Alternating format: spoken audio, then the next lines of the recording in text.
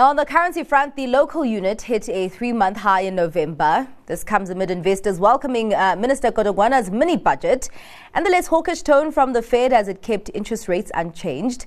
And joining me now as we put the focus on Forex is RMB's Forex sales trader Keenan Moses. Thank you so much for your time, Keenan. Now, I have been missing in action for about a week. I was last in the studio on Wednesday.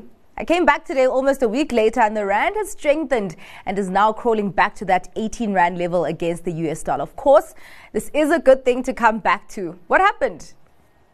Very volatile week on the trading floor here at RMB. Definitely a lot happening. Obviously, a lot of data points that we could speak to maybe last week, but yeah, definitely saw the rand trade stronger from the end of October towards beginning of November. Yeah. Key data points that maybe came out of last week, I would definitely say medium-term budget speech was basically, as you mentioned, one of the bigger factors. Obviously, fiscal worries coming out of there, but not moving markets too much. We then obviously moved on to the U.S. Federal Reserve and their rates decision and obviously the decision to halt those rates, which was obviously tended to the more of a dollar weakness, rand strength story. We did see that obviously come out at 8:30 p.m. on the 1st of November. So yeah, rand strengthened the 2nd of November quite a bit. Yeah. It's obviously helped importers quite a bit on our side. We have clients who are basically staying away from the market and now all but happy to jump in and hedge a little bit more forward in the FX space, obviously against the dollar. And then non-farm payroll out on Friday, which was obviously a huge number that came out under what was expected. I think that then drove the rand all the way down to the 18.26 mark. We got, as I said, below those levels. And then obviously rand started on the strong foot on Monday morning, trading down to about 18.51, which is a 3-month low. Definitely a lot happening in the rand at the moment. You know, there's usually a tussle between the Fed's tone and what markets expect.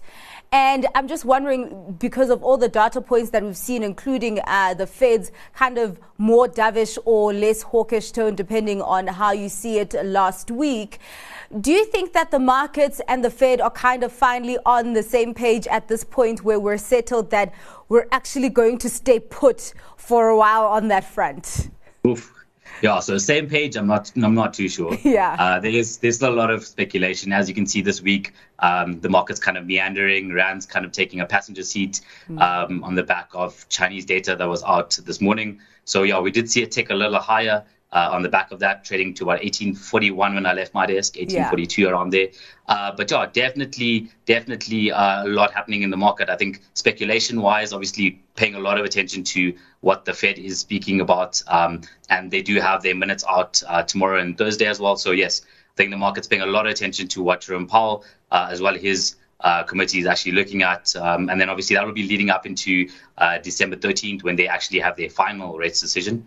The consensus is that there seem to be maybe a 25 basis points in there, but again, there could be possibility of that halt.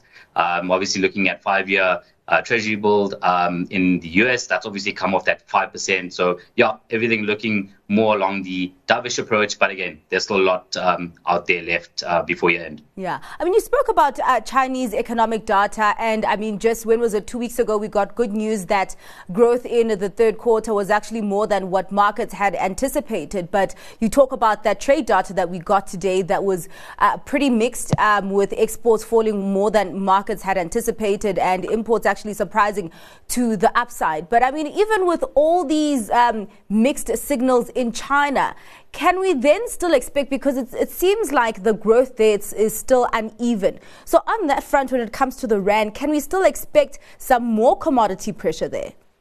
Yeah, absolutely. And it's such a great question that you pose, right? I think China being one of our biggest trading partners, South Africa alone in terms of resources, because we are such a big and heavily weighted on our resources, they play a big factor when it comes to that. And as you said, I mean, the mixed data coming out of China, I think the last 6 months or so, coupled with them trying to cut interest rates, obviously to boost the economy as a whole. Look, ideally, that is one of the pressing points for the rand itself. Look, very undervalued from the beginning of the year. If you're looking at emerging market currencies as a whole, Out of a basket of 23, we currently positioned at 20 on the last Bloomberg basket that I've checked. So yeah, definitely something that we need to pay attention to more specifically. I think anything out of China at the moment will definitely be paying quite a bit of respect to the rand itself. Well, you talk about the rand being undervalued, and at this point, where are you putting fair value for the rand? And are there any forecasts that you're working on for the end of the year? Yeah, absolutely. I had a chat to the traders earlier today. So short-term views, we have 1820 on the downside, obviously a psychological and technical level. We saw that, as I mentioned on Monday, with the 3-month low at 18.15, I think at the moment. So yeah, that was where the 3-month low was. We got through that. So yeah, definitely downside 1820 on the short term. I think upside 1840, which we obviously saw past that. So yeah, 1855 then comes into play. But as I mentioned, obviously a lot more data out.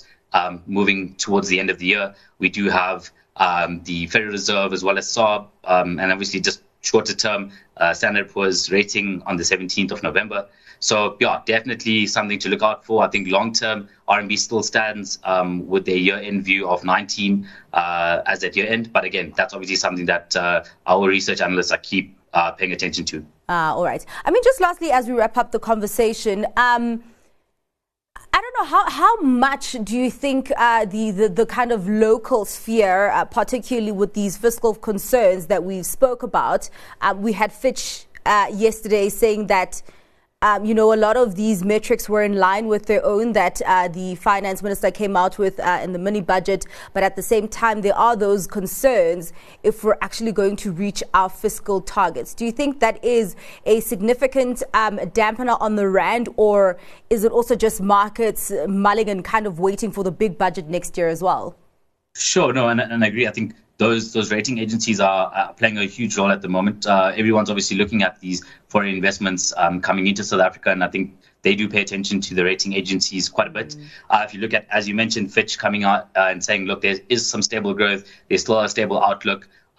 Moody's not so much, downgrading as well as a negative outlook. And then obviously, as I said, Standard & Poor's on the 17th of November. So we do look for that.